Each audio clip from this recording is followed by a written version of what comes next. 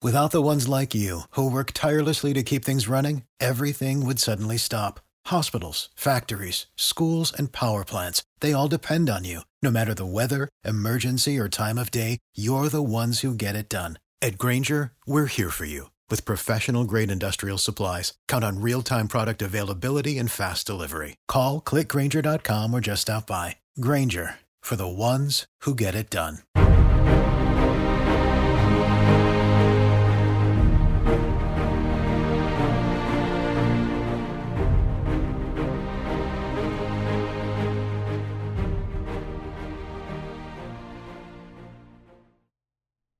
Hello, and welcome to This Week Explained. I am Tiana. And I'm Kervin. And this week we will be talking about the big geopolitical events. But first, let's discuss how our week has been. Well, adulting is hard. Yeah. I've been doing a bunch of adult stuff.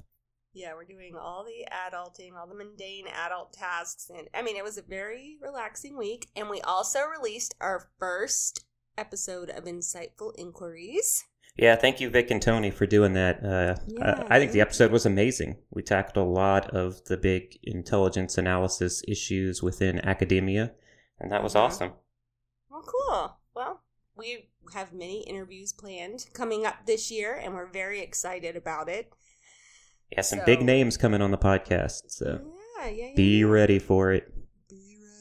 But we have a lot to get into. Yeah, we have a lot to get into. So let's just dive right into it. So what is on your radar this week? Well, we're going to give an update on the Kazakhstan crisis. We have an update on Russia versus Ukraine. Also, North Korea fired a suspected ballistic missile. So that's scary.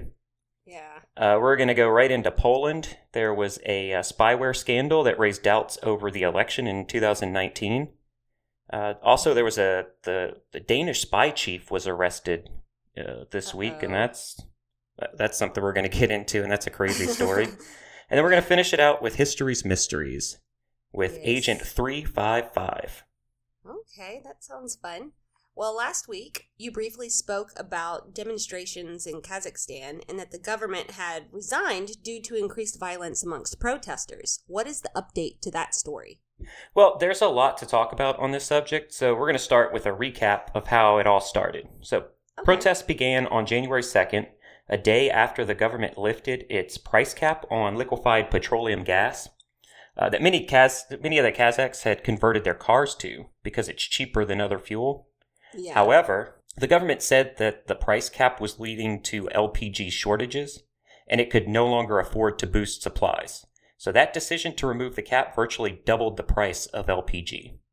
Now, another factor for protesters appeared to be that former President Nursultan Nazarbayev remained an honorary member of the Senate of Kazakhstan. And he was also the chairman of the Security Council.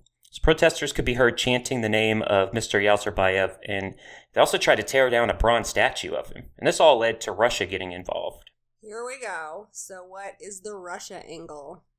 Well, Kazakhstan actually falls under the Collective Security Treaty Organization, which is a group of former Soviet bloc countries that organized after the fall of the Soviet Union. And those countries include Russia, Kazakhstan, Belarus, Tajikistan, Kyrgyzstan, and Armenia. Now, the president of Kazakhstan, who is friendly with Putin and Russia, requested support in order to stabilize the country. Russia then accused the U.S. and Western Europe of years of failed foreign policy that is helping to provoke the crisis in Kazakhstan. So Putin went as far as to say Kazakhstan had been targeted by terrorists, blaming the situation on unidentified external forces. Did Russia send help to Kazakhstan? They certainly did, and Russians comprised the vast majority of the 2,500 CSTO troops that have deployed in Kazakhstan. Has this hindered Russia from making moves in Ukraine?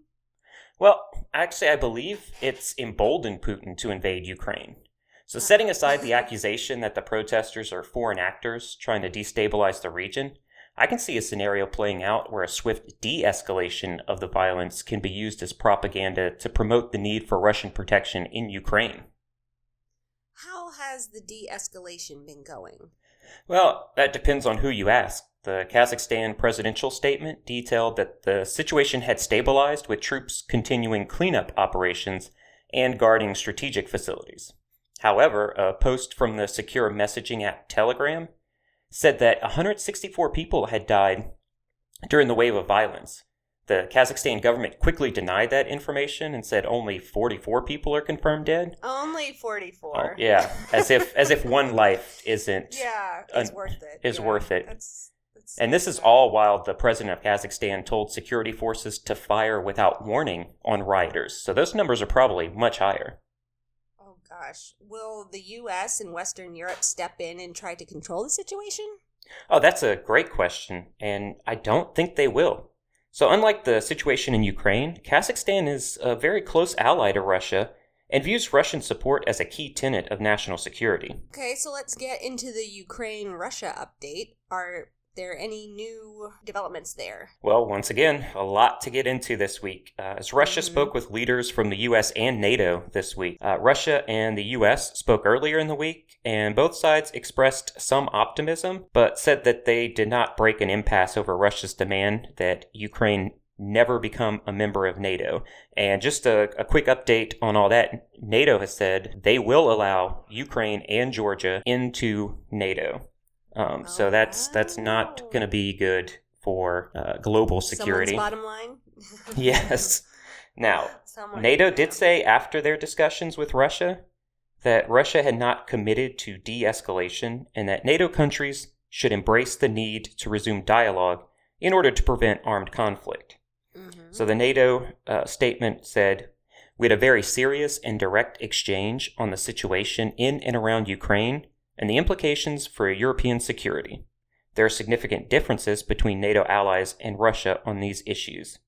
Our differences will not be easy to bridge, but it is a positive sign that all NATO allies and Russia sat down around the same table and engaged on substantial topics." Then are we headed to a peaceful resolution? I wish that were the case, as reporting on this is all over the place.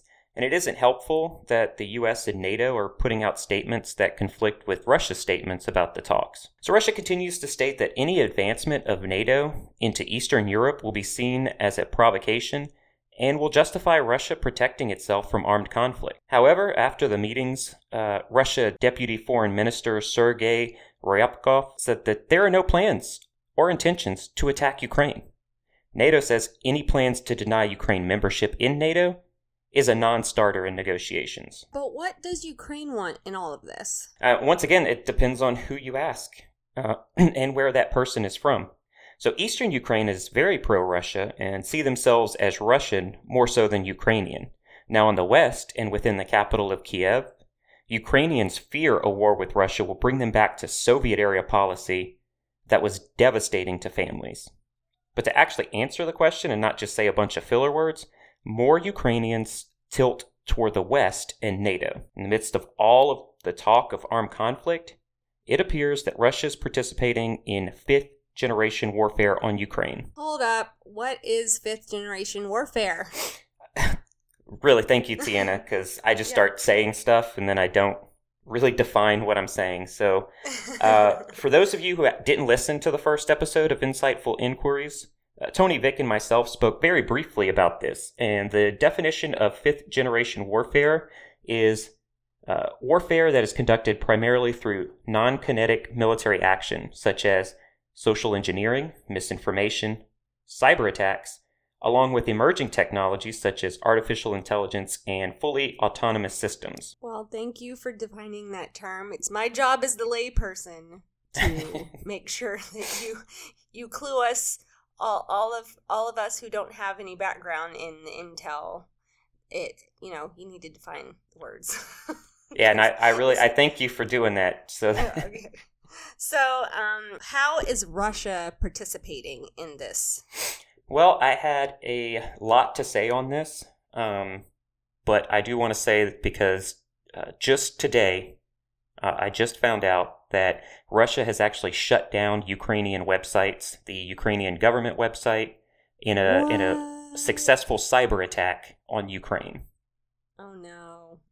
So this also is not good because earlier there was talk from a lot of Ukrainian soldiers that before major attacks, they received cell phone text messages or their families will receive emails from the Russian side threatening them, telling them that they're all going to die, or telling them that they've been betrayed by their civilian leadership. And the Ukrainians don't even want to use military radios and or cell phones on the front lines. There seems to still be a lot to unpack with this situation, and I'm sure in the coming days and weeks we will have more updates. So we need to switch gears and let's discuss North Korea. Is there anything coming from them?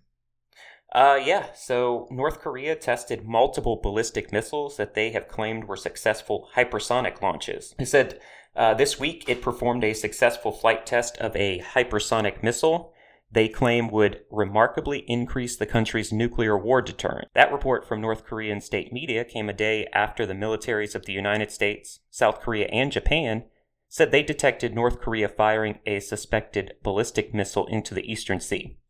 Experts say, however, that North Korea needs more successful and longer range tests that would take years before acquiring a credible hypersonic system.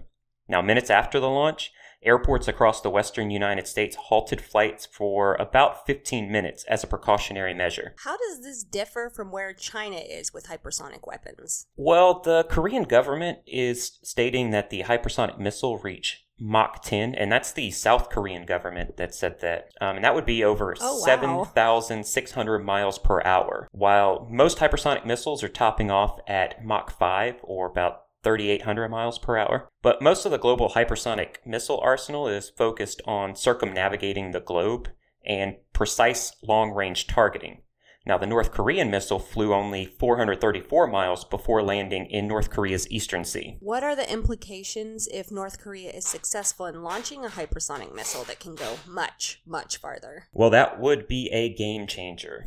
It could lead to the possibility of a direct attack on all of Asia, the US, and even Europe, with only a small window of opportunity to detect the attack and prevent it. Is there any further insight that you can give us or the listeners? Right now, not really. Not until more information comes out. Now, I don't care about being the first to report it. That's hence the reason we do a review of the week. But what I do care about is trying to be the most accurate reporting. And that's what we'll try to do here when more information is available. So stay tuned, guys. Okay, so is there anything else on your radar? Yeah, so we've kind of fallen to number 98 overall in Poland. So I wanted to give a good Poland story for our listeners out there who are some really good friends of ours. Yeah. And so this is it. So in 2019, there was a Polish spyware scandal that rocked elections in Poland. And more information has come out this week. So this is all focused on the alleged historical use of mobile spyware by Poland's ruling party against an opposition lawmaker that is raising questions over the legitimacy of the country's 2019 parliamentary elections. Citizen Lab, which is an internet watchdog, found that the notorious spyware Pegasus was used to spy on 3 critics of the Polish government. One of the targets, Krzysztof Berja, is a member of the Polish Senate whose phone was hacked dozens of times ahead of parliamentary elections in 2019. Text messages stolen from his phone were doctored and aired by state-controlled TV as part of an apparent smear campaign in the run-up to the election. So Berja's left-leaning political coalition Civic Platform subsequently lost the country's 2019 parliamentary election by a close margin. And he told the Associated Press, which first reported the hacks, that the election was unfair since the ruling party would have had access to his campaign's plan. For years, the Polish government denied the accounts, but recent findings indicate that the spyware was indeed used on multiple occasions. Does this spyware focus only on Polish officials? It doesn't, and it's even been found in at least 9 U.S. State Department employees' iPhones. Well, where did this spyware originate? Well, it was developed by the Israeli cyber arms firm Niv Shalev and Omri, which is abbreviated NSO. And NSO claims that it provides authorized governments with the technology that helps them combat terror and crime. However, that technology is being used to track human rights activists, journalists, and even played a role in the murder of Saudi dissident Jamal Khashoggi, which was done by agents of the Saudi government. It was also used to spy on the man, the myth, the legend, Jeff Bezos. after Mohammed bin... Don't get me started. So Bezos went to Saudi Arabia, and the Crown Prince of Saudi Arabia exchanged messages with him that exploited then unknown vulnerabilities in the secure chat application WhatsApp. And so what is the Polish government saying about this? Well, Polish Prime Minister Mateusz Morawiecki called the Associated Press and Citizens Lab's findings fake news and claimed a foreign intelligence service could be to blame. And Polish opposition leader Donald Tusk, who's the new leader of Civic Platform, has called for a parliamentary inquiry into the government's use of Pegasus. Will there be new elections in Poland? Probably not, but it is something worth following, and always remember, no matter how secure you think you are, there are vulnerabilities to your phone, computers, any technology that you interact with could be used to spy on you. It's comforting. Anything else before we get to Histories Mysteries? Yeah, so the head of Denmark's Foreign Intelligence Agency has been in prison for a month for allegedly leaking highly classified information. Unfortunately for him, he isn't an American politician because he'd still be a free man. Yeah, he certainly would. However, he was arrested and then charged with disclosing state secrets, a crime that amounts to treason and can carry a 12-year prison term. What is he saying about the charges? Well, I'll quote him directly. He says, "I want the charges brought forward and I plead not guilty. This is completely insane."